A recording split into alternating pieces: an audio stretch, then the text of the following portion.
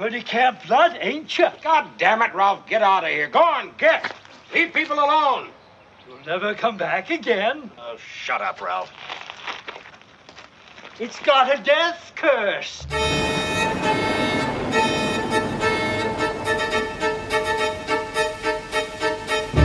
From the darkest corners of Chicago, this is the Unenthusiastic Critic's Halloween Movie Marathon.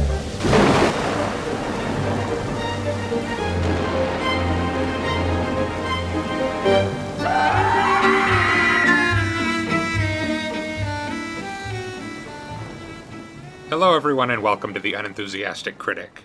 I'm Michael McDonough. I write about film and television at unaffiliatedcritic.com. With me today is our harbinger of doom, my lovely wife Nakia, also known as the Unenthusiastic Critic. Am I on speakerphone? You are in fact on speakerphone. On this week's episode, we're continuing our 2018 Halloween movie marathon with a double feature of dismembered teenagers as we sit down for Nakia's first viewing of 1980's Friday the 13th and 1983's Sleepaway Camp. Is Friday the 13th the one with the that one? Yes, it is. Okay. I vaguely know what that is. Okay. Oh, you know what would be good? Oh. If you made a remix of that, a mashup I guess it would be called, of that and the, I don't know what it's called, but it's like the race song. Are you doing the Chariots? Are you doing the Chariots of Fire theme? I think if you mash those up, I think it could work. I think that's a brilliant idea. Okay, we'll get on that. Okay, so we've got two films to watch this week. So let's jump right in. What, besides the theme music, do you know about either of these films?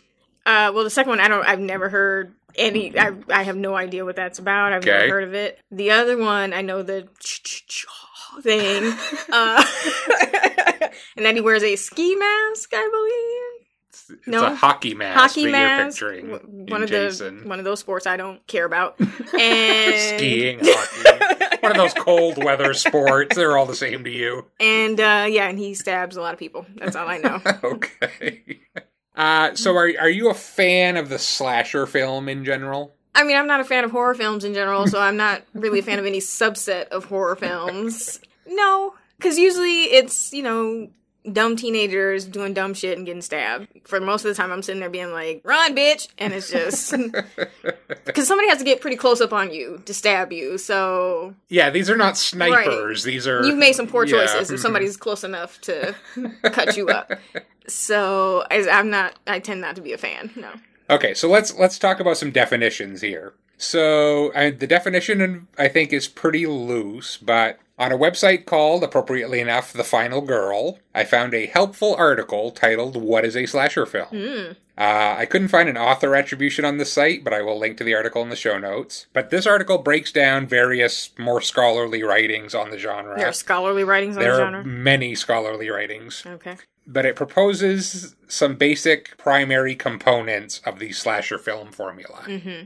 This article says the primary essential elements to be considered a slasher film are a killer stalks a group of people, the killer uses a weapon or weapons other than a gun, the majority of kills are sudden with limited suffering. The emphasis is on killing, not suffering, which I think is an important point, because that distinguishes them from exploitation, torture porn kind of films. And then the movie was released during or after 1974. I don't know how they arrived at that date, because there are films earlier than that I would call slasher films. And then the article says there are secondary elements which must not strictly be present, but at least a few of them should be present. So the movie takes place in an isolated, non-urban setting. Mistake number one. The killer's identity is hidden or unknown to the victims, at least initially. The victims are representative of the target audience. So... Not usually black people, though, or any not person usually of color. No, it's usually white teenagers going to see white teenagers get All killed. heteronormative white children, yes. The victims participate in leisure activities before the killing begins. Sex and pot smoking. Exactly. Mm-hmm. The kills are creative or elaborate. The victims are killed one by one, which is, I guess, versus, if you get like a long mass sort of spit thing, you can kebab You take them. out two or three sure, at a time. All right. The body count exceeds 3. Oh. Apparently, this article thinks 3 is the minimum. Well, 3 is the magic number. And in the end, only a small group of survivors remain, often only one, often a woman, the final girl. The one that falls down in the woods? She falls down, but she gets up and she manages to stay alive by not having sex, usually. Okay, so, let's talk a little history of this fabulous genre here. Okay. Though the 1980s are unquestionably the golden age of slasher films, they were not a wholly new phenomenon. We can go back to stuff like Agatha Christie's and Then There Were None. We'll check off a lot of the boxes on that list we just read of requirements. One could argue that the cinematic slasher film age properly began in 1960 with the release of 2 horror masterpieces, Michael Powell's Peeping Tom and Alfred Hitchcock's Psycho. That's what I thought of when you said, the first time you said slasher, I thought of Psycho. Of Psycho. Yeah. Then I'm not sure. It may not meet the body count requirement. There's only a couple of people get killed in that movie, although whether Norman has been hacking up people in that motel for years, I'm not sure. That sound effect, is that used anywhere else? Because anytime I think about slasher films and knifing, I hear but is it actually used anywhere else other than... I mean, I think probably variations of it have been used. But no, that score is pretty iconic, and yeah. Okay. We talked last week about gialli films from Italy, and I think a lot of those would qualify as slasher films. A lot of those movies made during the 60s and 70s. In America, I think in the 70s, we were seeing a lot of those, like we were just talking about, the sort of really brutal, sort of grindhouse exploitation films. Texas Chainsaw Massacre, Hills Have Eyes, The Last House on the Left, I Spit on Your Grave. I think those kind of set the stage for the slasher boom in the 80s. But they were way more brutal. They were way more of a niche market, almost, sort of underground films. They were not mainstream products. And then 2 films, Bob Clark's Black Christmas in 1974 and John Carpenter's Halloween in 1978, really launched the slasher films as a mainstream experience. Halloween, which we watched for this series on the blog, was the breakthrough film. Made on a $300,000 budget, it grossed over $70 million at the box office, becoming at the time and for decades after the most profitable independent film of all time. But Friday the 13th, which we're going to watch today, is, for better or worse, a landmark film in this story. Director Sean S. Cunningham, who had produced Grindhouse Nasty, The Last House on the Left in the 1970s, saw the success of Halloween and basically said to himself, hey, I can do that and cash in on this. He apparently came up with the title first, and in part because he thought, surely someone has used this title before, he took a full-page ad out in Variety with just the logo and the tagline, the most terrifying horror movie of all time. He didn't even have a script at that point. He had no idea what this movie was going to be. But he wanted to, generate buzz for it, and he wanted to see if anyone was going to come forward and say, hey, you can't call the movie that. No one did, so he went forward, shot for a paltry budget of $550,000 at the Boy Scout camp he had attended as a child. Friday the 13th ended up taking $39 million at the box office, and of course would go on to spawn 10 sequels and 1 remake, with a combined domestic gross of $380 million.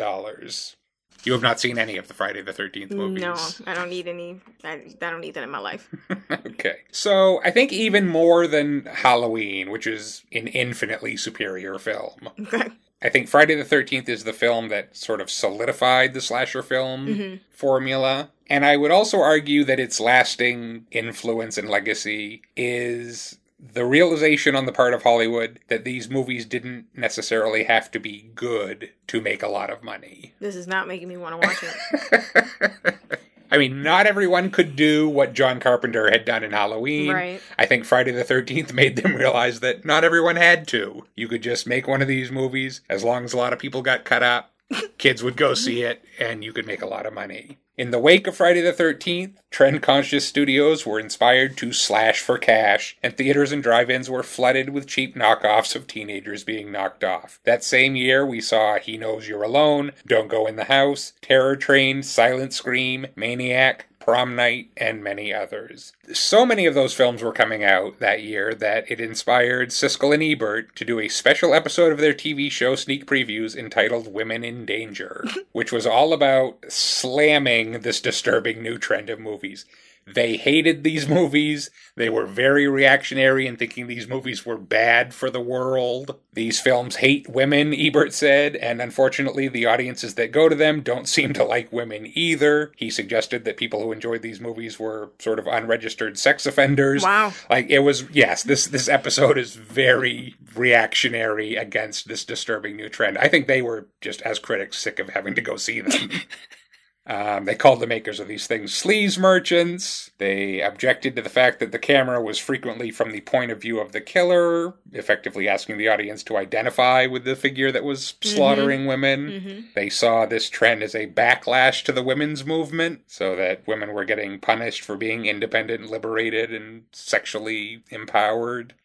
Yeah, they were not fans. And in fairness to Siskel and Ebert, I will say they actually both really liked Halloween.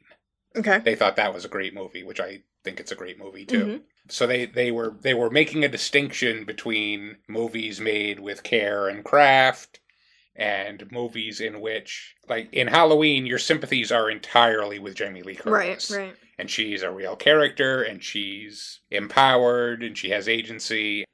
She has said... She was quoted as saying, "I try to point out the irony that in those quote-unquote exploitation movies, I was intelligent, forthright, and fought back against adversity." She basically says, like, that was the best role she ever had. And I think that's true, and I think there's a distinction to be made between a movie like Halloween and some of these just cheap TNA movies in which a lot of women who are nude or in their underwear are just getting sliced up. Right, stabbed, right, yeah. I mean, yeah, I saw both Scream. I think I only saw the first one. And I Know What You Did Last Summer. And so that's sort of a late stage slasher film. Right. Very self-aware. Yeah, very sort of tongue-in-cheek about it. Right. The formula. But even in that, it felt a little gross. You know, you have the sort of hot chicks that are basically just there for body count. And I remember the scene in I Know What You Did Last Summer in particular where, like, Jennifer Love Hewitt is, like, screaming out at the murderer, and she's wearing this, like, spaghetti strap sort of top, and she's screaming and her body's just sort of, and so you're just looking at her boobs, and she's like, "Come and get me," or whatever it is that she's screaming, and it's just like, this is, really ridiculous. Now, whether, these films are sort of training grounds for sexual harassers, that's a question for somebody's psychiatrist. But I do think there's something to be said about a culture that sort of finds entertainment in the pain of women, particularly the pain of beautiful women. Because weren't the killers in Scream, didn't it end up being like her boyfriend or something was the one that was doing it? Yes. And I don't remember what the motivation behind it was. If for fun. They were just doing it for fun. So there you go. They were doing it because they'd seen too many horror movies. So proving Ebert's point Ebert's point, exactly. So yeah, I mean, there could be a question about, why are we as a culture so sort of attracted to that dynamic? But yeah. So. Anyway, the phenomenon arguably reached its saturation point in 1981 when, in addition to Halloween 2 and Friday the 13th Part 2, audiences could enjoy watching teenagers get hacked to pieces in My Bloody Valentine, The Prowler, Happy Birthday to Me, The Burning, The Funhouse, Graduation Day, Hell Night, Night School, Student Bodies, and many other forgettable but highly profitable films. Throughout the early 80s, the studios continued to churn out cheap slasher films. I think every time the genre started to die out, it would get a sudden infusion of life, like Wes Craven's A Nightmare on Elm Street in 1984, which led to untold sequels and a bunch of imitators. In the 90s, the slasher film seemed to be dead, and then Wes Craven brought it back again with Scream, leading to a whole second wave of sort of self-aware slasher films like I Know What You Did Last Summer, Urban Legend, etc., etc. The 2000s saw its own wave of slasher and slasher-adjacent films, including remakes of The Texas Chainsaw Massacre, Halloween, Friday the 13th, Black Christmas, When a Stranger Calls, Prom Night, My Bloody Valentine, The Last House on the Left, Sorority Row, and A Nightmare on Elm Street, among many others. And in 2 weeks, David Gordon Green's canonical sequel to Halloween, titled, logically if confusingly, Halloween, will be opening in theaters. And Jamie Lee's coming back for that, too. Jamie Lee is coming back, and apparently they're ignoring all the other sequels. This is just... Because they were trash? Yeah, exactly. Okay. Because they were...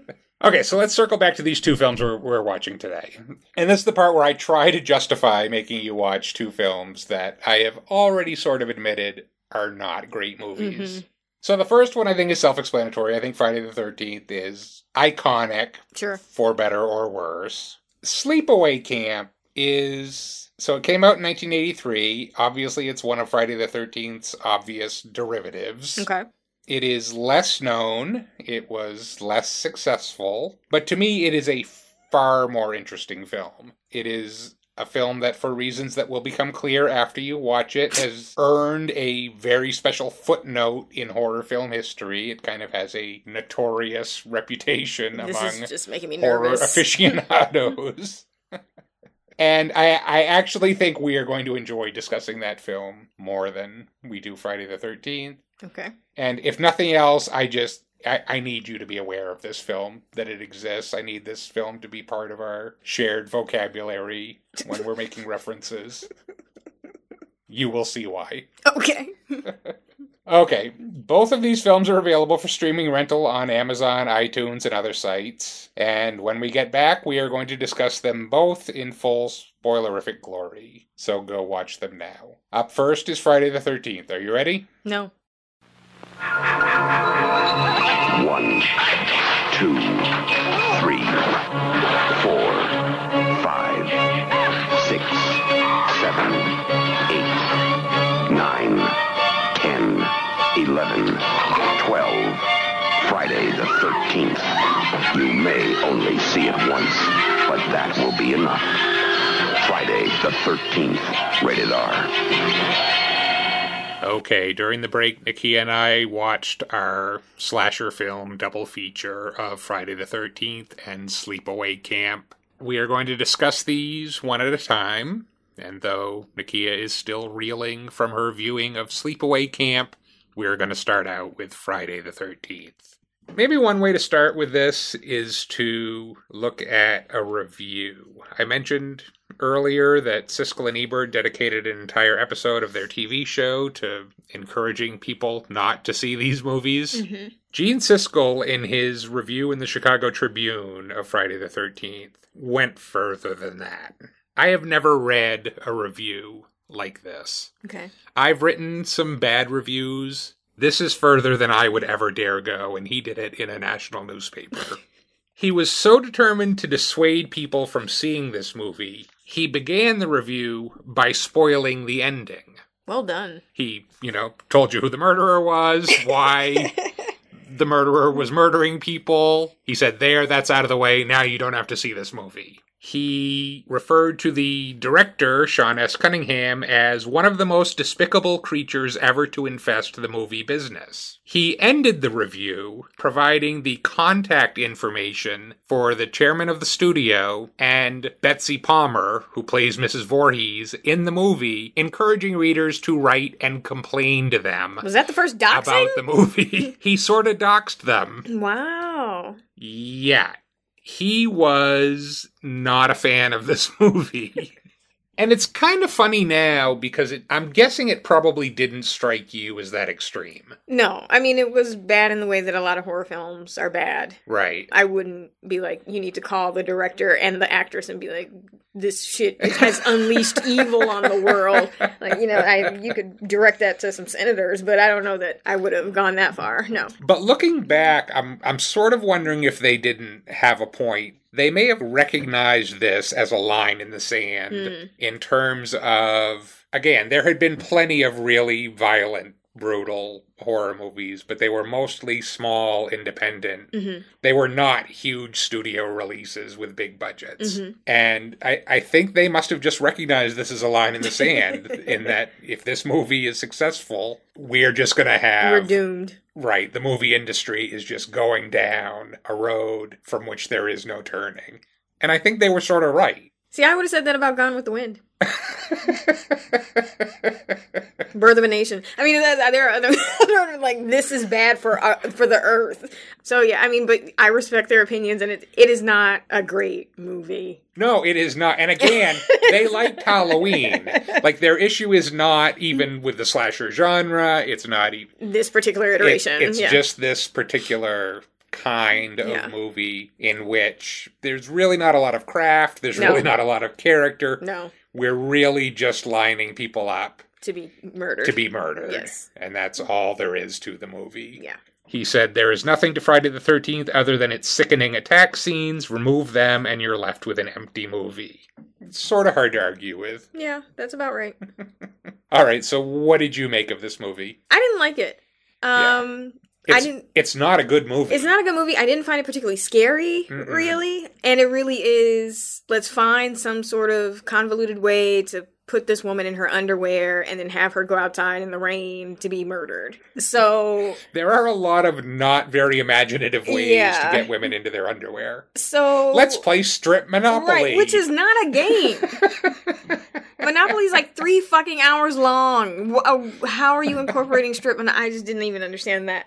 Yeah, I didn't enjoy it. Like, as I said in the review, I mean, there's a very bare bones plot, which is, spoiler alert, Mrs. Voorhees, Jason's mother, is acting out vengeance against camp counselors because they let her son drown years ago because they were too busy having sex. Right. So now she's killing all the camp counselors. And so I didn't think the kills were particularly that interesting for it to just really be about, let's rack up a body count. I didn't find any of them particularly gruesome or interesting. Like, Suspiria had some good kills. Suspiria has some great kills, very artfully done. So if you're going to do that, then sort of be interesting with it or find. I mean, again, I think this did have more gruesome kills than most mainstream movies at the time. It's possible there was a lot of blood, but that doesn't make it interesting. The arrowhead through Kevin Bacon's throat. It was a lot of throat slitting. Thing. Right. A lot of arrows. Like, okay. And then the big reveal that it's Mrs. Voorhees, this like sort of middle-aged mom. Well, that must have surprised you. It did. Okay, so so the one surprise, and that's, I mean, I'm sure everyone at this point knew that, but that I didn't realize that Jason doesn't show up in the first film, that this is about his mother. Right. And in fact, Jason does not get his iconic hockey mask until the third movie. Interesting. So Jason, and I barely remember, and I'm not sure I've seen all of them, but Jason is the killer in the second movie, but I think he wears like a burlap sack over his head or something, like he doesn't. And then in the third movie, he comes across a hockey mask and puts it on, and then that becomes this is it. The branding. This is the look. Yeah. Okay. But at the end, when she's having the sort of pivotal fight with the quote-unquote last girl. Yes, Alice. And you see them fighting, you're just like, how is it that she killed all these people? Because Alice is sort of whooping her ass a little bit. Right. Alice, like, hits her in the crotch with a shovel or something. Punches her in the face. And so I'm just like, how is it that this woman... Well, part of that is she didn't monologue to all the other people. Not that we saw. Like, and I'm not sure why she does to Alice. Just because she's the last one, she's like, oh, I have to tell somebody why I'm doing this. Sure. Like, everybody else, she just snuck up on and whacked him in the head with an axe. Like, why are you telling your story to this woman? That's true. I still feel like somebody could have gotten a couple good licks there. Well, I mean, no. Kevin Bacon. Well, no, Kevin Bacon was dead. Post-coital Kevin is Bacon lying there in that stupor of... He was absolutely going to die. Right. But they're all smoking weed, too.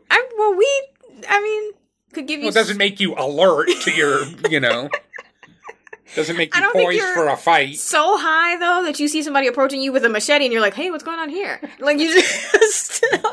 But she snuck up on everybody. She, the girl... I guess. In the bathroom. Yeah. She just turned around and she got whacked in the face with an axe. Excellent effect, by the way. This is, the special effects were Tom Savini, who also did the special effects on Dawn of the Dead. Oh, okay. Yeah. I mean, the axe to the face was a good one. I will admit that was a good scene.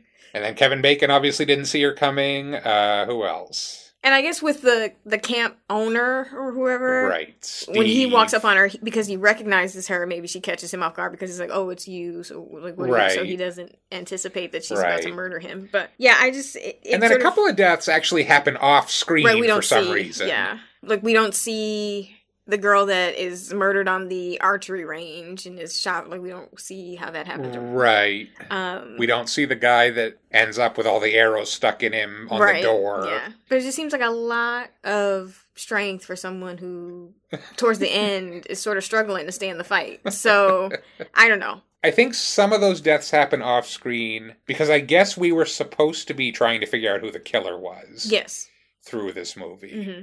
So, like, Bill, who is the last guy to be killed, he's the guy that ends up with all the arrows in him. When he disappears, I think we're supposed to think, oh, maybe Bill is the killer. Right. And then when she finds Bill's body, it's like, okay, I guess Bill wasn't the killer. Mm-hmm. I think that's why some of those happen off screen, or maybe it was just a budget thing. Maybe it's just like we can't afford to riddle Bill with arrows. I don't know. Well, and I guess it does sort of play to our assumptions of who a killer can be, right? So when we see the very naive backpacker... Yes. When we see her murder, what you see is sort of hands that don't look like particularly feminine hands. Yeah, they're pretty gender neutral. They're pretty gender neutral, and it's a flannel. You see sort of the... Something that occurs in both of these films, the torso is just a flannel shirt and jeans, and you see boots, like work boots. So the assumption is this is a man or a male figure acting out these murders. So it does sort of play with that idea of, like, this is what your assumption is, and yet it is this, middle-aged rural mom who's just really pissed off about her son dying. But yeah, I think the only thing that I enjoyed was Ralph, the Harbinger. The Harbinger. Which, again, I don't understand how people don't listen to the people that you think are crazy, because they are the ones telling you the truth.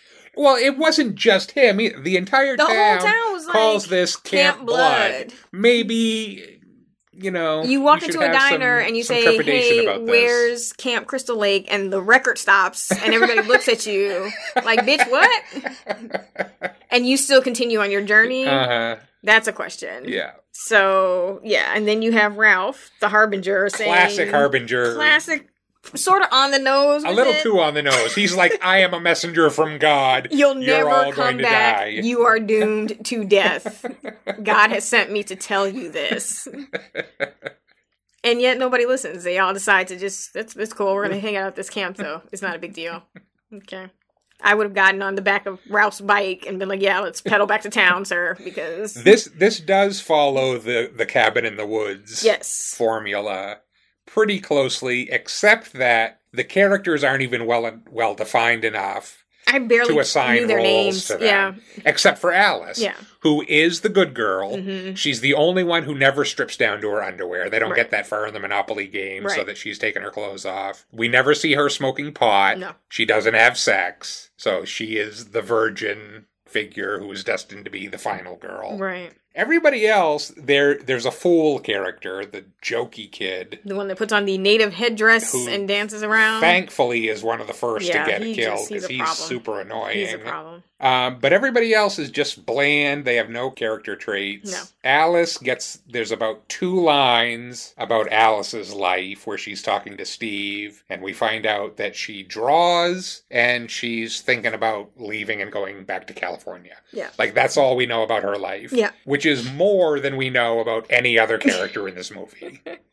Yeah, I mean, it's hard to sort of connect and be empathetic with any of the characters because, again, you don't really care about any of them. And the way that it's filmed and that sort of, there are times where we are in the perspective of the killer. I feel like our connection is almost more so with that. Right, which is what Siskel and Ebert Yeah. said, that, our sympathies are with the killer. Yeah. The camera is almost always from the perspective of the killer, and so we're doing this sort of voyeurism thing, this stalking thing, and the characters, most of them women in their underwear, are just sport. Right. It's almost like a video game. Yeah. Like, we're the killer and we're hunting these people. Mm-hmm. And in fact, there was I believe a Friday the 13th video game a few years ago that came out where that scenario was made literal. Classic. Yeah, exactly. But I agree with you, too. It's not scary. Mm-mm. And I do think part of that is the lack of emotional investment in the characters. Like, we know they're going to get killed. Right. We don't particularly care. It's just like, oh, let's see how they get killed. Yeah. That's all the suspense there is. So I think that's part of it. I think part of it is, and this was a deliberate choice on the filmmaker's part, there is no music in this film except when the killer is present. Yeah, yeah. When that thing kicks in. So it's like, there's no suspense, because it's like, okay, we know. Right, somebody's about to die now. Right, Yeah. exactly. By the way, the composer of that theme, whose name I don't have at my fingertips, I saw an interview with him where he complained that people say it's chi-chi-chi. It's apparently not chi-chi-chi. Oh, what is it? It's ki-ki-ki ma-ma-ma. Because he said he took it from, he was watching the film, and when Mrs. Voorhees is doing Jason's voice. Kill her mommy? Kill mom, right. Mm-hmm. He took it from Kill and Mommy, and I still think it sounds like Chi-Chi-Chi. Yeah, that doesn't come across at all. Yeah, no. Nice that you thought about it, though. That's awesome. Yeah. It's apparently deeply thematic. All right, what else? I did think the moment where she starts speaking in Jason's voice was a little creepy. I found it more funny than creepy. Did you? Yeah, it was just sort of silly. Kill her, Mommy! Yeah. It was, trying to be psycho, but wasn't good enough to even come close to sort of doing that. Yeah, I did not enjoy that at all, really. I thought I'm trying to find something good to say about this movie. Really good. I think the moment where I think it's Brenda, again, they're all interchangeable, is lured outside by stupid bitch. The help me voice. Like somebody screaming, "Help me!" Oh, like you're not. It sounds like a little kid. There are no, screaming, "Help there me!" There are no children at the camp yet. She is a camp counselor, but there are no children at the camp they're yet. on a lake. There could be a kid who's drowning or something. What random ass kid is gonna be? There's no one there. You haven't seen anyone this whole time. There's no one there. The kids have not come yet. It is late at night. You're in the bed in your nightgown. You hear, "Help me!" Oh, that's a bummer. Okay, but again, and this is always my problem with you, is you assume everyone knows they're in a horror movie. Even if these people don't know anyone is dead. No. She can't hear the chi-chi-chi pa-pa-pa music. She's a camp counselor. She looks after children. Nope. She hears someone yelling, "Help me." She's going to go out and look. No. At most, what you do is you, one, put on some clothes. Well, two, yes. Everybody wanders all over this camp without just bothering in to put underwear. their pants on. And two, go to your other counselors and be like, "Hey, I heard something weird. Can we go check this out as a group together?" Again, drowning child. The child's not drowning. Well, we know that now. I would say she knew that. I would not have gone out to see. Yes, yes, you would. No, you I are would not that have. heartless. Yes, I am. I'm like, that's a bummer, man. Sorry, not going out there. If we were both there, you'd make me go out. Yeah, I'd Yeah. be fine with that. I would absolutely be fine with that. Yeah, somebody might need some help. Why don't you go check that out? That's how that would go. Well, and then the other chick, the one that was dating Kevin Bacon, Yeah. after they, committed the grievous sin of having sex, she has to walk across the fucking camp to get to a bathroom, apparently. And the sinks aren't working. Right. Like, she can't get the water to run so she can wash her hands. And she's hearing all these random-ass noises in the bathroom, creepy noises if someone's in there with her. And she goes, "You know what? This is the perfect time for me to do some plumbing and fix this sink." Like, bitch, just don't wash your hands and just leave, and how about get out of the creepy bathroom? And then goes to the shower stalls to explore for the noise, pulling back the shower curtains dramatically, which is basically just asking someone to come out and kill you. So no. Okay, again, now I'm in the reluctant role of defender. She thought maybe someone was playing a trick on her. One of the other counselors. Like the goofy guy Ned, who had fake drowned earlier in the film just so he could grope whatever girl decided to give him mouth-to-mouth. So then what I would say... Now, nobody had seen him for about 6 hours, so that should have been a flag. What I would say to that, and this happens across a number of horror films, is people have shitty friends. Like, none of my friends, we don't play pranks on each other like that. We don't do shit like that because, no, you're just not going to do that. It's like that, what was that Twitter video or something where somebody jumps out of a garbage can, dresses them, and then get punched in the face. And his friend punches him in the face. You don't do shit like that because I'm going to behave as if you were someone attacking me for real. I'm not going to know that this is a prank, so maybe don't do dumb shit like that. So, yeah, I don't have those friends, and nobody should have those friends, so that you don't have to ask those questions in pivotal moments. Okay, well, again, one of the reasons we're doing a double feature this week is because I didn't think we would have that much to There's nothing to say about that movie. about either of these movies. Not much at all. I mean, you could sort of get into, that would just be a waste of time. Yeah, I don't even have anything there. Never mind. What were you going to say? You could say something about, like, you know, what are these films saying about sort of conservative politics, about sexuality and drugs, blah, blah, but it's like, fuck off. Like, it's not even doing enough to do that, so... Right, it's not even sophisticated enough to analyze on that level. No, so, yeah, never mind. Okay, well, what about the ending? We haven't talked about the ending. What about it? Well, that was the final jump scare, was... That she was dreaming? Was Jason jumping out of the water. Carrie did it better. Yeah, that was such a deliberate ripoff of Carrie. It should have been the subject of a lawsuit. Yeah, no, that was weak. I mean, yeah, no. They were very obviously like, hey, you know what ending I liked? Carrie. Let's do that. Trick dream sequence. We'll have, you know, the peaceful music, the placid scene, and then something jumps up and grabs the final girl. Mm-hmm. No. This movie did nothing for me. I'm sorry. Did it seem like the kind of movie that someone would have looked at and said, hey, let's make 10 sequels to I this? would not think so, but if it's making money, then sure, I see why someone would say, okay, let's keep doing it. Because I don't imagine they cost much to make. It doesn't take a lot of writing or... Right. That's why there are so many horror movies, you know, is because it's a genre that you can do pretty cheap. Quality actors at the table. Right. So, yeah. You just need some you know, fodder for the machete. That's all. All right, so do you want to watch any more of the films? I believe the third one is in 3D. Well, I don't do 3D. Or so you have, like, machetes coming directly at the camera. I can't do 3D. It just gives me a headache. I don't like 3D at all, and I don't imagine it would be an additive to this, like, no. It would just be, like, tits coming at you or something. No thanks. It's okay. Okay, any final thoughts on Friday the 13th? It's kind of boring.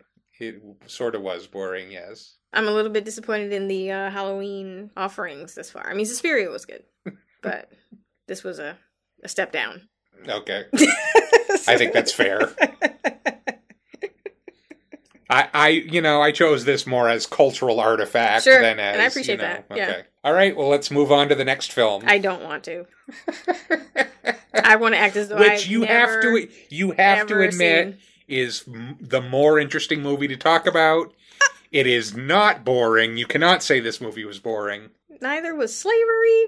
Like, I just... Okay, really? I mean, that doesn't make something good.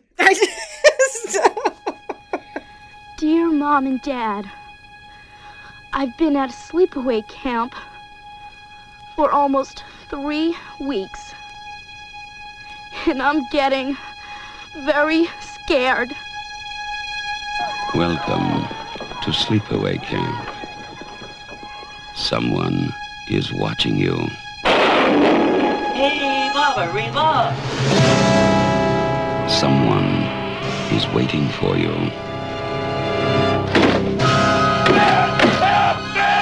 Someone wants to scare you to death.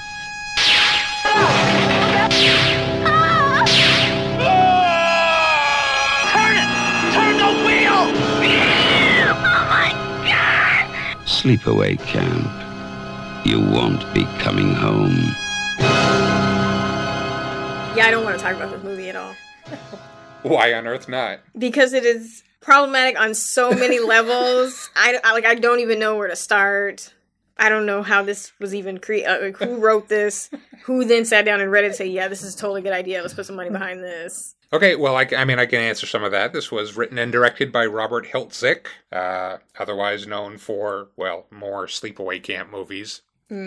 This movie has 4 sequels: Sleepaway Camp 2, Unhappy Campers, Sleepaway Camp 3, Teenage Wasteland, Sleepaway Camp 4, The Survivor, and Return to Sleepaway Camp, with a 5th Sleepaway Camp reunion reportedly in production. Okay. Sure. It was made for a paltry $350,000. It went on to make $11 million at the box office, presumably after word of mouth turned it into a must-see cult phenomenon. I don't want to talk about this. All right, okay. I think you're getting hung up on the ending, which, the whole thing, to be fair, is the most memorable part. Let's set the ending aside for now. Let's set the ending aside. It's not just the ending. And let's just talk about the movie as a whole. Mm-hmm. I love this movie. What? How could you possibly? How? Okay. First of all, sure, there are many things I like about this movie. One of the things I like about this movie is, and this may be what part of what disturbs you, the kids are actual kids. That's a problem. It's a serious Like, problem. you watch something like Friday the 13th and everybody's like 35 years old. Right. The kids were actual children. Do we know where they are now? Terribly disturbed somewhere? Felissa Rose, who plays Angela, was 13 years old. That's wrong. When she made this movie. It's so wrong. Parents should be investigated. Second of all, I like that they talk like kids. I mean, the acting is terrible. Not always Oscar caliber. Not People's Choice caliber. It's terrible. It's so terrible. But they swear a lot. They do. That all feels very authentic to me. Mm-hmm. You have to admit that this movie has more interesting deaths than Friday the 13th. Sure. I mean, they're more interesting, but they are also ludicrous. What do you mean? So the one death of the asshole jock who had been teasing Angela and her cousin Ricky, is that his name? Yes. Mercilessly throughout the camp stay, goes to take what he calls a wicked dump in the bathroom, and someone sort of jimmies the stall door closed so that he can't get out, and then dumps a hive of bees into the bathroom. And they proceed to apparently eat him whole. Which bees don't fucking do. That's not what bees do. Bees sting you and you get hives and shit, and if you're allergic you can die, or if you get enough bites you can die. But these things were chewing craters through his skin, and bees don't do that. He looked like the fucking Toxic Avenger when those bees were done with him. They don't do that. So, that's not how you die from bees, number one. We call that the Thomas J. Except, no, don't even invoke Thomas J in this, because we respect Thomas J in his death, and we will be forever in mourning. And he died because he was fucking allergic to bees, which is how people die from bees. Not because they've hollowed you out and you've become some sort of desiccated tree stump. It just doesn't, that's not science. It's not how that works. And you didn't have to go that far. You could have just been like, oh, he was allergic to bees. Or, oh, he got 80,000 bee stings. That's not visually interesting. But it's possible. It is within the realm of reality. So, it's also just like, okay, that's ridiculous. That's not how bees work. But okay. And then the other one, where they murdered Judy, who was the bitch of all bitches. Yeah, she was a terrible, terrible person. I'm saying they deliberately here. They smothered her with a pillow, and then I think the pillow was just to keep her from screaming, or to muffle the sound. That is a good point, because I thought that, but then I thought, here's the thing. The implication is that they shoved a hot curling iron up her vagina. We see them wielding the hot curling iron. We don't know exactly what they do with it. But that in and of itself is not enough to kill someone. I mean, that would hurt like hell, but that's not enough if you could stab someone with a hot curling iron. And it would go, are you saying it would go through their skin? With enough force behind it? Okay, again, maybe. Not a thing that happens. So they would have had to also have been smothering her. Like, you have to do the double tap there, because you're smothering her so she can't. Okay, but she does scream. She does scream when this person does whatever they do with the curling iron. But what I'm saying is the curling iron is not enough to kill someone. You have to also then be smothering them to death. Whatever you're doing with a curling iron. Nowhere else in the world is this conversation because happening. It's ludicrous. Do you know how much you gotta hate a bitch to be like, I'm gonna shove this curling iron up She was evil. She was. By the way, that part was apparently originally cast with Jane Krakowski of 30 Rock fame. I can see that. And she quit over the whole curling iron thing. Everybody should have quit. Everybody's mama should have been like, what the hell? No. My child's not gonna participate in this. Though Judy looked like a 40-year-old divorcee and behaved as such. So, I don't know how old she was, but she walked tits first. I just can't. The largest side pony I've ever seen in my life. I don't understand this movie. No. She was such a ridiculous character. You want to talk about the first death, which is the cook? Okay, sure. So...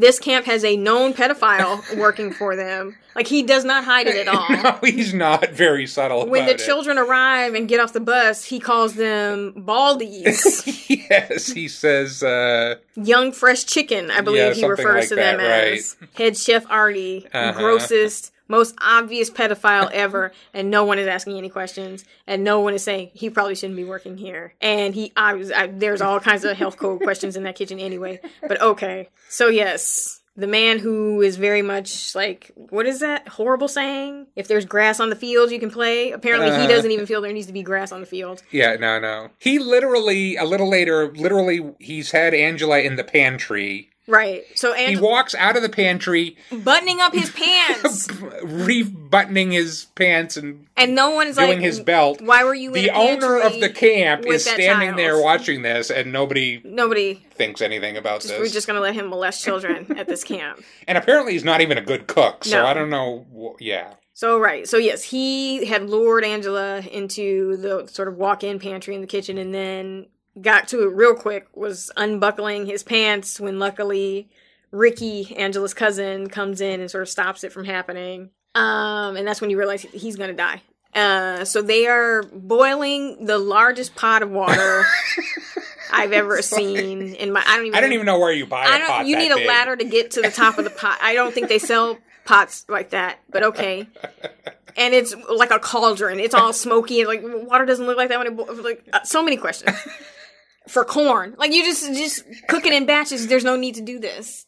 So he's on top of a ladder over this boiling cauldron of hot water for corn. And we see a child come in, but we don't see their face. We just see their hands. And again, we go back to the sort of androgynous hands. They don't look necessarily female or male. And that person pulls the chair out from under him. He falls to the ground, and this big pot of hot water falls on top of him. 6 foot tall pot of boiling water on top of himself. And then you get it's not a sure way to kill somebody. No. Like, a lot of things had to happen just perfectly for him. He had to reach out, grab the pot of water, pull it onto himself. This was not a guaranteed these kills kill. Are just ridiculous. And then he actually isn't dead. No. They haul him off to the hospital. I'm not completely sure why he doesn't tell them who did that to him. He seems to be capable of he's screaming a lot. He is screaming a lot. That would have been a good moment to say, hey, the person who did this to me was X. And apparently he doesn't do that. No,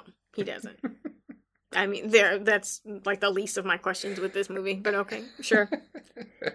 He was pretty well boiled, though. Yes, there was a nice extended sequence of us watching him scream in pain as his face erupted in pustules and scars and just terribleness. So yeah, they were pretty happy with that special effect. Yes, they were. They wanted to make sure we saw that. First, you see his hands come up, and they're all boiled and peeling and everything. It's like, okay, and then they cut away, and you think, okay, maybe that was it. No, then they cut back to his face. Yeah. His face, all the skin is coming off, and they leave that shot. Yeah, no, we're there for a while. Quite a long time. We're there for a while. Yeah, yeah. So that's they were like, that's really good. Super. Give me a longer shot of his skin sloughing off. So we should back up. Okay, we should back. We didn't even talk about the prologue. We didn't talk about the prologue. So here's the prologue. We open on a family. It's a father with his 2 children, a little boy and a little girl, and they're out on a little sailboat. Yeah. And having a great time. The kids push the dad off the boat, and they sort of capsize and are just sort of floating in the water. And then... In their little life preservers. The kids. The most irresponsible camp counselors, boat drivers ever known to man proceed to just barrel towards this family and run them over with a boat. This lifeguard, this guy is driving the boat, and this girl in the bikini beside him is like, let me have a turn driving the boat. Let me have a turn. He's like, no, I can get in trouble for that. And he's like, oh, come on, nobody's going to know. So he lets her have a turn. And she runs over a family. And they're pulling a water skier behind them. Who does not want to be doing it. Who's not having a good job. She's like, can we please stop doing this? No. But the girl now driving the boat is turned around talking to the water skier. For a long-ass time. The entire time. I get nervous when people glance at their phone when they're driving. For 10 minutes, she is not looking forward in the boat. And the water skier is behind the boat screaming, "There's a fucking boat in front of you!" Nobody's turning around. What is she saying? What is she saying? Still not turning around to look where you're going. And then you run over a family. And then they run over the family, and then they just sit in the water idle on the boat, like looking. Not reacting to the fact that you just murdered a father and his child through your stupidity. They're just sitting in the boat like, oh, that was weird. And then the water skier is just floating in the water screaming her head off. Yeah. And this movie doesn't make Doing a lot of acting, that doesn't girl. make any... Somebody help those people! She was really going for the emotion there. Everyone is terrible. Flash forward 8 years.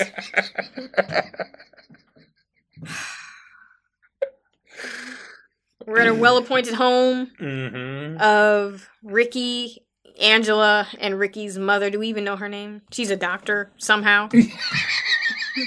Aunt Martha. Yes. So the kids are going to Camp Arawak. It reminded me of Mount Ararat, which is where Noah's Ark perched.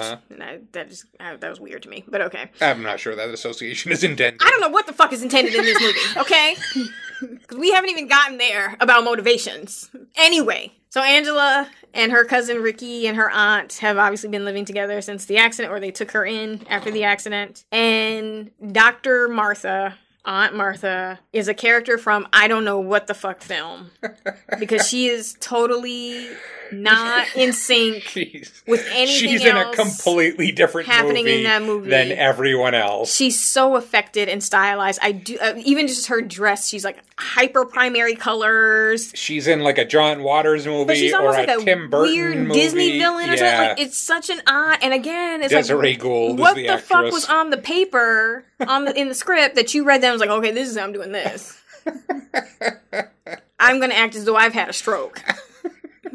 And I no longer know how to speak to people in a normal way. It's such an odd, and I don't understand. It does not make any sense whatsoever. But somebody obviously told her, yeah, that's working. Go with that. But so she's sending them off to camp after she's on the screen for way too long because she's just a disturbing figure. And Angela is not really responding or reacting. She's just sort of catatonic and like, why are you sending her to camp when her family sort of died near a camp? Like, she probably just doesn't want to go to camp. But we're going to send her to camp.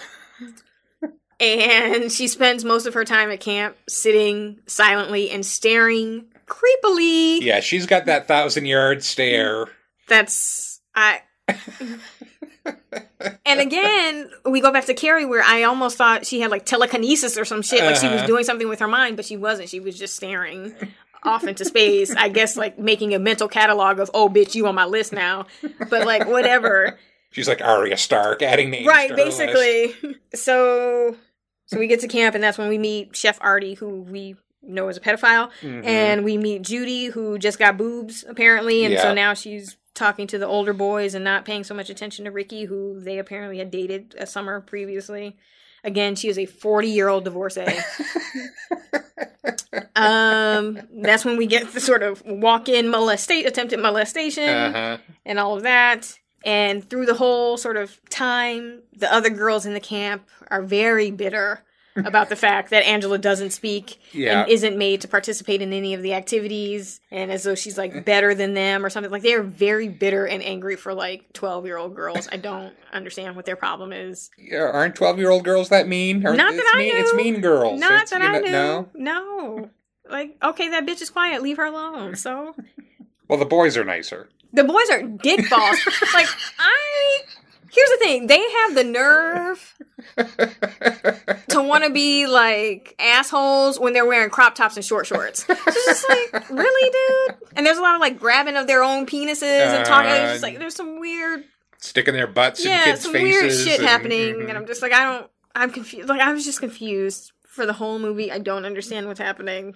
Kenny is one of the asshole dudes who has been picking on Angela during camp and on Ricky, her cousin Ricky. And he, being an asshole dude, goes out in a canoe with some other girl from the camp and is like, starts rocking the boat and tips the boat over because he's a dick. And he's one of those boys at that age that's like, I'm going to be a dick and that's going to make the girl like me. That doesn't work, by the way. Yeah, no. It just makes you a dick. Just screwed himself out of that date. So she swims Like, off. the girl went out in the canoe with you. Right. She liked you that much, and now then you gotta had to tip be a it dick. over because you're a dick and you're an idiot. So you tip. Judy says early in this movie something about girls mature faster than boys. Which they do. Yeah. Though Judy, again, is a 40-year-old divorcee. And she's one of those ones that looks like they have a coke problem. Like they married rich and they have a little bit of a coke problem. It's just a lot of nostril action. So Kenny's in the water, now just like laughing at his own jokes and is totally amused with what he did and tipping his boat over and getting the girl wet. And then we see someone emerge out of the water facing him. We don't see the person's face. And then they drown Kenny. Yeah. And Kenny is dead, and we are not sad that Kenny is dead. Pretty easily drown him. Yeah. Again, you talked about why people didn't put up a better fight with Mrs. Voorhees. Mm-hmm. I feel like it's really hard to drown somebody that they wouldn't put up a fight. That they wouldn't put up a fight and Yeah. swim away, and I'm not sure how that works. Kenny's a bitch. So Kenny's done. Mm-hmm. And then the next day, one of the camp counselors in his short shorts flips the boat over and finds Kenny's sort of half rotted out body, which again, that happened last night. No, he's he would not be that decomposed. He's got bugs crawling at out this of his point. nose. Like he has a whole ass water snake crawling out of his mouth. It's just like, I get that you want the shot, but that's not how that works. It takes a while for bodies to decompose. Okay, Mr. Wizard. I'm just saying. Movie review. What else? You get the wicked dump dude and his stupid death. We haven't talked about Paul. Right. So Paul is Ricky's friend, who is the one that first alerts us that Judy got boobs this summer. But he ends up sort of getting a crush on Angela, despite the fact that she doesn't speak, or maybe because she doesn't speak. We can talk about that. But he tries to engage with her and actually gets her to talk when no one else can. And so they develop this little sort of cute, initially innocent relationship. Paul is actually some actor whose name I don't remember after I looked him up. But I recognized him from an episode of The Cosby Show, may it rest in peace. He plays Jake in the episode where Theo's friend has cancer, and Jake is the friend that has cancer, and Theo is like freaking out about having to go visit him at the hospital and avoids it for days and days and days. So that's how I know Paul. Paul is Jake with cancer. So he had a big career. Very after this. Illustrious. Uh-huh. Yes. Okay. And yeah, I believe in that he asks about boobs. Because I think they're talking about some of the girls at school, and he's like, tell me how the girls at schools are looking, and particularly how this one girl is like looks in her sweater. So he's been talking about boobs for a long time. So they develop this like little kid relationship, and he takes Angela on the beach, and they start making out. He starts to feel her up. Mm-hmm. And she's like, please don't do that. And he's like, oh, I'm not doing anything. It's fine. Which, dudes, don't do it. You are actually doing something, and I'm asking you to stop, but okay. Well, that's how you get to the Supreme Court. Right, yeah. Keep a calendar on the beach with Angela. So then we get a horrible flashback that just, I still don't understand why. But okay. So Angela is basically having an out-of-body experience while Paul feels her up because that's super sexy. And we flash back to a time when Angela and her brother are really little, and they are watching their father with his gay lover in bed. Yes. Gently caressing each other, not actually doing anything. Well. Because God forbid we show gay people actually engaging in sexual activity. They are just always sort of gently touching each other. So the kids are watching this scene, laughing and sort of giggling. And then we go to this other moment where Angela and her brother are sitting on her brother Peter. Her brother Peter are sitting on the bed. And he's just sort of moving his pointer finger closer to her in this like weird E.T. moment. And I guess the implication is that he touches her at some point, but we don't see that. Yeah, I'm not sure about that. It's a weird, but like, what is he doing? I don't know. See, there are way too many questions for this movie to be this weird.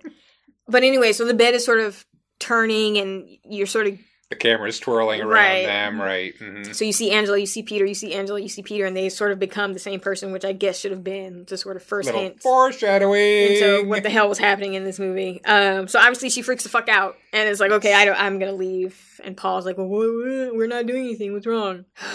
So much. Next day at camp, Angela's sitting on the sidelines where everyone else is playing in the lake. Mm-hmm. And through the whole film, she has not gotten in the water. She doesn't take showers with the other campers. Right. It's been a whole thing. Well, she might have a little fear of water. Right. From her Well, Judy assumes that it's traumatic- because she hasn't gotten her pubes yet, which, classy Judy.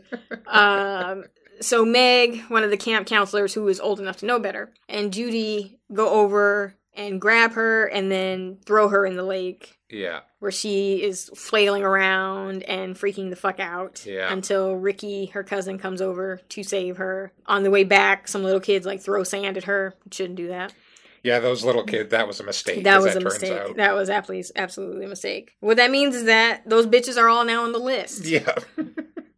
And those kids that throw sand, they're 8 years old. They're little baby kids. They're little kids in the camp. And it doesn't matter. No, if you're old enough to be a dick, you're old enough to die. So, the first to go is Meg, the camp counselor who threw her in the water. Meg, this is Judy's buddy in evil here. Meg's got her own shit going on, because Meg is hooking up on a date with Mel, who's the 65-year-old owner of this camp. He wears black knee-high socks with shorts. There's nothing sexy about this man. He's chewing on a cigar the whole time. And as the deaths are piling up, he's just wanting to keep it quiet so that the camp doesn't suffer from bad PR. There's nothing sexy or attractive about this man. But they have a hot date. So she goes to take a shower to get ready for her date with the old camp owner who wears the black knee-high socks. And she's stabbed through the shower. Yeah. In the back. They basically just sort of crack open her spine there. Yeah, like a zipper. Just got to pull it down and... And that's the end of Meg. Yeah. It's pretty nice. So there's a camp social that night. One of the counselors has to take the little 8-year-old campers or whatever out to the campsite and camp with them instead of going to the social. So they're all sleeping out, around a campfire or whatever. 2 of the little campers is like, bitch, it's cold outside. I want to go back, which I feel you. Yeah, because camping kind of sucks, It sucks. It is not fun. And they just have, they don't even have tents. It's just sleeping bags. No, we're not doing this. So the camp counselor gets up, takes the 2 kids who are cold, and takes them back to the cabin, leaving the 4 or however many other little kids sleeping alone in the fucking woods by themselves. Yeah, how's that work out? He comes back. And they have been butchered to shit. Mm-hmm. They have been stabbed many, many, many times. There had been a hatchet lying there. I think it was the hatchet that was used. Pretty quick work of those little kids. And then he vomits at the scene of carnage. So wait a minute. I want to go over some things here. Okay. So the cook who, tried to molest Angela is killed. Yes. The dick jock who... I believe he threw a water balloon at her. Who threw water balloons at Angela is killed. Yes. The other kid that was making fun of Angela in the canoe is killed. Yes. Meg and Judy, who were super mean to Angela, are both killed. Yes. The little 8-year-olds who threw sand at Angela are killed. Yes. Do we have any suspects? We do not. Well, we have one. The old-ass, knee-high wearing ass camp owner thinks that it's Ricky. Thinks that it's Angela's cousin. He's so that he beats the shit out of Ricky. He beats that kid like he's an alpha gorilla. He really does. His arms are just, his fists are just flailing. He's just pounding on this 12-year-old kid. And he's so proud that he was able to capture and stop the killer, that he's so sure. And then he goes, I gotta get out of here. And then flees the scene, leaving this child behind to presumably die. He didn't get very far, though. He did not, because he is stabbed in the throat with an arrow. Yeah, he gets an arrow through the throat. Yep. Archery ranges are very dangerous places you should not. At summer camps. Here's what I've learned about camps. Okay. 1, we have serious infrastructure problems. All of these camps are run down to shit, okay? You want to talk about broken windows policing? There should be all kinds of fucking police walking around these camps because they're all falling the fuck apart and people are dying all over the place. Where the police at? That's what I'm saying. There was one cop in this movie. Who was fucking useless. Who you said, oh, yeah, it's fine. You just go ahead and go away. And he's like, okay, I'll go away. 2, teenagers make terrible camp counselors and should not be in charge of anyone else's child because they will leave your child in the woods to be hacked to death, or they will mentally and physically abuse your child because they just don't like that they seem a little uppity. And they apparently hire pedophiles, and all kinds of just nefarious people are running camps.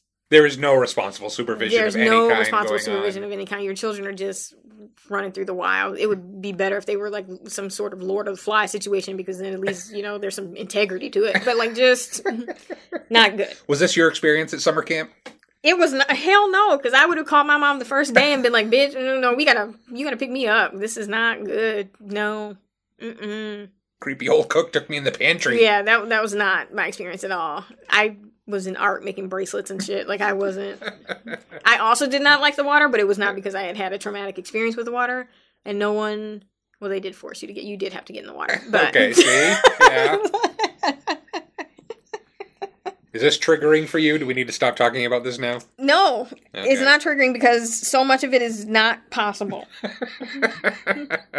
Okay, well, I think we're more or less at the end of the film. But let's review a little bit. So everything you've just said, to me, this sounds like an important movie. Important how? About bullying. Really? About adolescence and sexual awakening and sexual confusion. A lot of major themes going on in this movie. Even before we get to the most memorable final scene in cinematic history. You say memorable, and I say borderline, if not completely transphobic and homophobic. But okay. So everybody's been dying. We're at the end, and finally the counselors are like, something's going on. And they're sort of going to look and round up all of the remaining counselors and campers. Right. The one halfway decent counselor, that guy with the... Short shorts.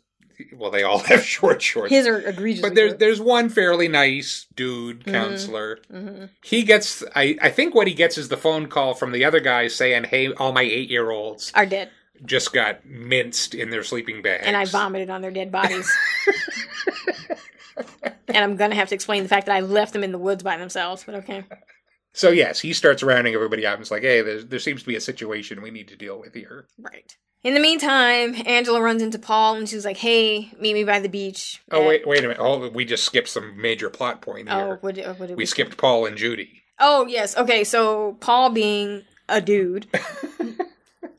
because he wasn't getting any from Angela, decides, oh, I'm just going to go over here and make out with Judy because she's been throwing it my way, like, through the whole movie. Well, Judy moves in, you know, he did not have to say yes. aggressively. He could say no. You could recognize that she is being, you know, manipulative and just gross and not respond. He chooses to go for the easy lay, which is what some dudes do.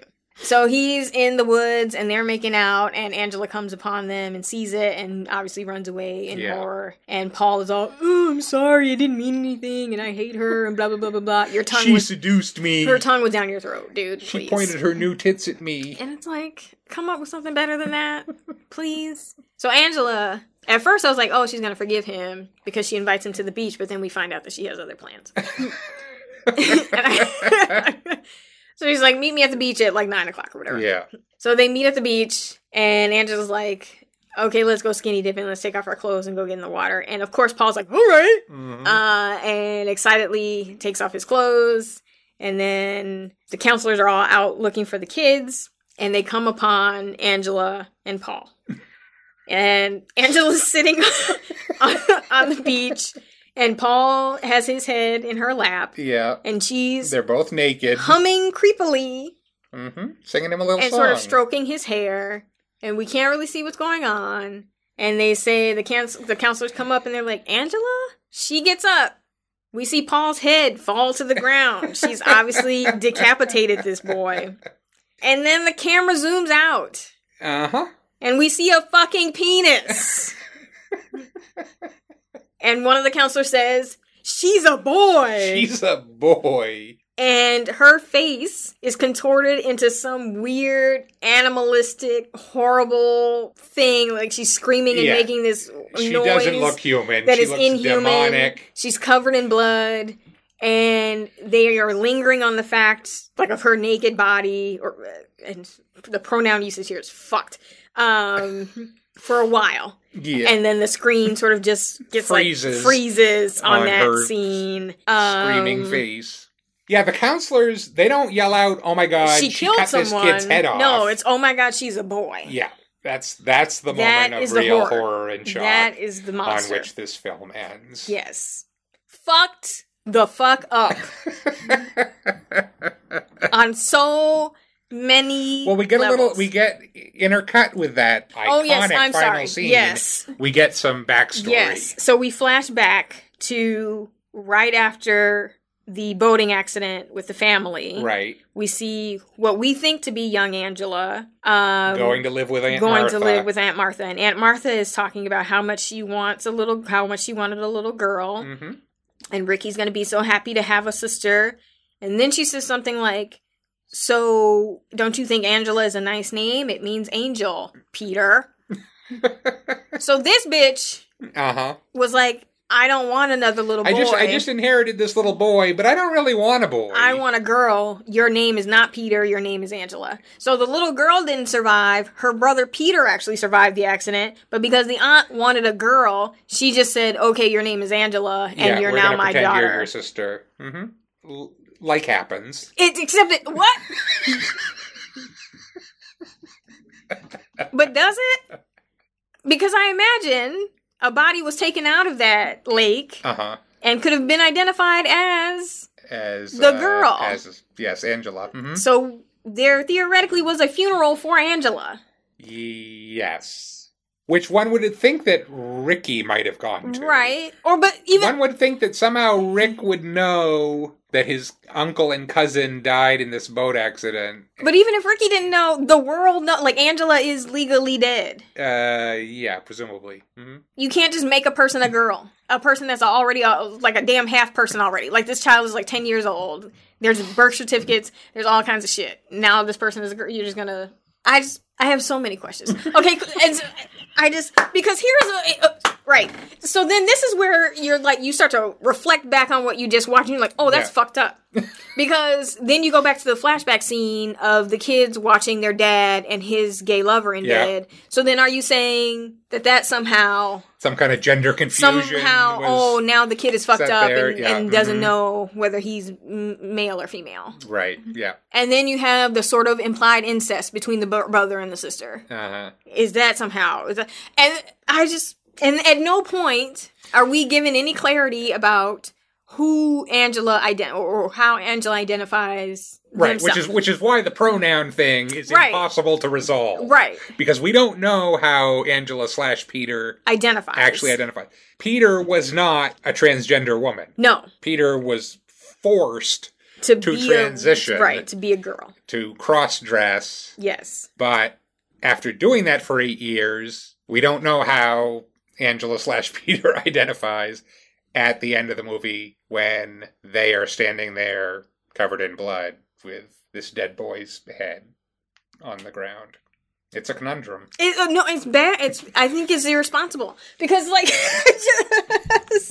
because what you're saying is the monster is this, let's call it, trans person. Right. And what you're saying is that somehow gender confusion leads to murder. Yes, and this is not the first time that message, or the last time, that message would be sent by Hollywood. We have Psycho. Psycho is all over that, yes. Silence of the Lambs hits that theme. A Brian De Palma movie you haven't seen called Dress to Kill hits that theme. There is a long, fucked up history of allegedly transgender characters being serial killers in Hollywood. Yes, and a lot has been written about this, and a lot of people have justifiably taken issue with this. Mm-hmm. Here is Willow McClay, a transgender woman, writing at Clio. Sleepaway Camp is a curtain-yanking picture with a reveal that works only to make a woman with a penis a vessel for horror. It is a trap narrative rechristened in the structure of the slasher genre. The film asks its viewers to build sympathy towards Angela before transforming her into a monster in the final few frames. By making Angela a whipping post for constant teasing, she becomes the central character. In horror movie tropes, she is set up to be the final girl, someone you rally around when she is eventually confronted with the incarnation of evil. However, Hiltzik subverts this idea by making Angela not the victim, but the killer, and, in what the movie suggests is a worse transgression, not a girl, but a boy. Sure, this surprise plot point separates Sleepaway Camp from countless other slasher films of its day, but more importantly, it is also its undoing. The film portrays the transgender female body as monstrous and murderous. Exactly. I just think it's really irresponsible. Like, I can't even get... I get how it's campy and funny, I guess, and that there is this sort of subversion that he's trying to get at, but I think it is at the expense of the trans community. It is, but those issues would not have been on anybody's radar in 1983. But even still, it's fucked up. Unless they were actually in the trans community. It's still, like, why would you even... For the shock. That's all. The writer-director has admitted that. He was like, I came up with the beginning of this movie, and I came up with the ending, and I wanted to leave them on a shock that everyone would be talking about when they left the theater, and then I filled in the middle. Mm-hmm. But you filled in the middle with things that were building a narrative around sort of gender confusion and gender identity that was inherently very haphazardly, because without any care. You're saying is you're saying that, you know, transgender identity stems from trauma. Right. Transgender identity stems from some sort of exposure to what would be, you know, some would consider deviant sexual behavior, right? So, like, that's fucked up. That's not okay. And the idea that, the audience will be on her side because we all think she's going to be the final girl until, boom, no, she's a boy. Right. And then we somehow turn on her. Okay, so I obviously secretly agree with you. Let me offer a challenging narrative. Okay. That this is a story of empowerment. That this is a transgender woman fighting back against bullying, against sexual repression, against predatory men. But we don't know that this is a transgender woman. At no point do we know how Angela Peter identifies. My only textual evidence for that is that in the sequels, it is made clear that Angela identifies as a woman. Okay. And in fact, I think Angela actually transitions surgically in the second or third. I have not seen these movies, let me make that clear too. But from what I've read, Angela identifies as a woman and lives the rest of her life as a woman. Played apparently in the sequels by Bruce Springsteen's daughter. I don't know why. Okay, so that's all I have there as far as Angela's gender identity. And that's fine, but this movie as a standalone film does not speak to that at all. No, it does and what not. it does speak to is terribly problematic. Right. Child abuse on the part of Aunt Martha to and then force this boy to live as a girl. If you're gonna kill somebody, kill Aunt Martha. The person that is forcing you to live life as a girl. Speaking of which, Aunt Martha is herself part of this just kind of random gender confusion that's thrown into this movie. Because as several people have pointed out, Desiree Gold basically plays her like a drag queen. She's very draggy. Yes. She was played by an actress, but she plays her like a very campy drag queen. I'm all about and would totally be behind a weird, socially awkward girl going around and killing all the people that are making fun of her and bullying her. Absolutely. Yes, bitch, get it. I am totally behind a transgender character killing all the people that are bullying and abusing. Absolutely. All totally behind it. This, I feel, makes that character the monster. I don't think it's empowering in that way. I think it's dehumanizing. And movie's fucking weird. There's just a lot of choices I'm just like, I don't understand. Like, I feel like maybe and again, we could maybe talk about that these were the times and we just weren't having these conversations then. But there are all these little breadcrumbs dropped throughout that I think are supposed to mean something, but because they weren't developed or thought out or connected really in any way, they were just sort of plopped in. Like what? Like, again, the scene between the dad and his lover, the scene between the two kids on the bed that you don't know if the implication is incest or if it's something else. So there are all these, like, it's just like, okay, well, are you trying to say something?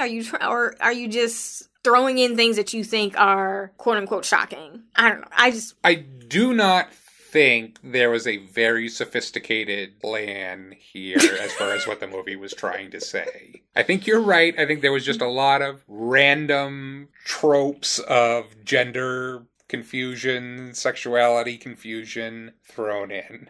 I agree with you on that. It's a weird-ass movie. And for all of the talk that we hear about Judy's tits, like, she's in a bathing suit a couple times, but for the most part, she's fully dressed. And I don't think we see any other girls scantily clad. No. What you see is boys in crop tops and short shorts grabbing their dicks. Well, unfortunately, that was the fashion of the time, yes. But it's focused on, like, it's a point. Well, okay, but to me, that is a point in this movie's favor. I mean, I think before the final scene, it's possible to see this movie as this kind of almost sweet narrative of sexual awakening on the part of Angela, which is not played for titillation. It's not exploitative at all. And I think we have the bullying narrative about how kids are bullied for being different and how some of them might react in extreme ways to that. I don't find it sweet. I think maybe in this attempt at quote-unquote sort of inverting the standard tropes, the director was like, okay, well, let's focus and hypersexualize the boys. And I think that's where we get those are super short shorts, like barely shorts at that point, they're underwear, and crop tops. And I don't think a lot of dudes were walking around in crop tops. And, like, high-ass crop tops, not even, like, they're, like nipple right level. Under the nipple crop tops. And boys sort of jostling around with each other. Like, I think that they were maybe trying to say something there. But again, it's like you're not doing enough with it. Well, I think the entire movie is just steeped in this kind of notion of adolescence as this very sexually confusing time, whereas there's this sort of free-floating sexual energy floating around that nobody knows what to do with. So you have those very homoerotic scenes with the boys, and you have the girls testing out their powers of sexuality. And it's a weird-ass movie. But aren't you glad to know this movie exists? No, I don't think I am. Didn't you need to know that this movie exists? I really didn't. No. I think you did. I really didn't. No. Not at all. Let's talk about the actual shooting of that ending, because it's one of those things that you look at that final image of Angela / Peter naked, screaming, whatever, and you're like, what the hell am I looking at? Yes. Because it's weird. Yes. Her head does not look right. It does not look the right size for that body. You can't quite figure out what is happening with that image. So here is Scott Tobias writing at The Dissolve, explaining how they achieved this effect. The idea to have young Rose, this is Felissa Rose, the actress playing Angela. The idea to have young Rose wear a strap-on was rejected, firmly and understandably, by the girl's mother. Ugh. And an attempt to mold a penis out of clay was also rejected. The solution was both ingenious and disturbing. The effects team made a mold of Rose's face with 2 glass eyes and slapped it on the body of a drunk college student. As if appearing in the nude with a girl's twisted face as a mask weren't traumatic enough, this extra also had to have the hair shaved off his body. Those who were present remember him crying throughout the process, but such are the trials of creating great art. This sounds like a terribly traumatizing experience for everyone involved. Why did he have to be drunk to do this? Question. He had to get drunk to do this. That's what I'm saying. Anybody that has to, drink to do a scene. He was an extra that they probably paid about $20 and brought in. Maybe we shouldn't be doing that scene. At the point where you're asking, is it inappropriate to put a strap on this 13-year-old actress? That's a wrap. Shut it down. You have crossed a line, man. But I find it interesting that Felissa Rose's mother, apparently that was the line. Just putting a strap on or a clay penis on my daughter, that's a bridge too far. Everything else in the movie is okay. This is why we have movies about stage moms ruining their children. And whoever this extra was who was traumatized by shooting this scene, my thoughts are with him, because that's... nightmares for the rest of your life. You never forget that. You just came from fucking Nam, dude. No. Waking up in cold sweats. But again, doesn't all of this somehow add up to just the most amazing movie? Like, you look at this and you're like, how does this even exist? There were so many decisions made along the way where someone said, yeah, this is a good idea. Let's do this. Somebody said that about the KFC bowl. Like, these things, what I'm saying is, just because something makes you ask questions doesn't mean that it should exist, or that it's good, or that it's interesting, or that it's particularly smart or insightful. It just means, why? Why did we do this? Is this good for humanity? And I would say, no. So this movie is the KFC bowls of cinema. With a strap on. Just a lot of shit thrown in. Because that's what the fuck it is. Nobody involved is getting a GLAAD award anytime soon. Terrible. Okay, any final thoughts? I don't have shit else to say. I don't know what the fuck that was. I feel like the second week of our Halloween movie marathon has not been a tremendous success. No, it just made me want to get off this train immediately. If this is what I've been missing, I'm better for it. I'm actually okay. Which one did you enjoy more? Neither. I enjoyed the end when I didn't have to watch either of these films again. I did not enjoy any. No. I should have listened to The Harbinger. Don't watch these movies. I'm a messenger of God. You are doomed.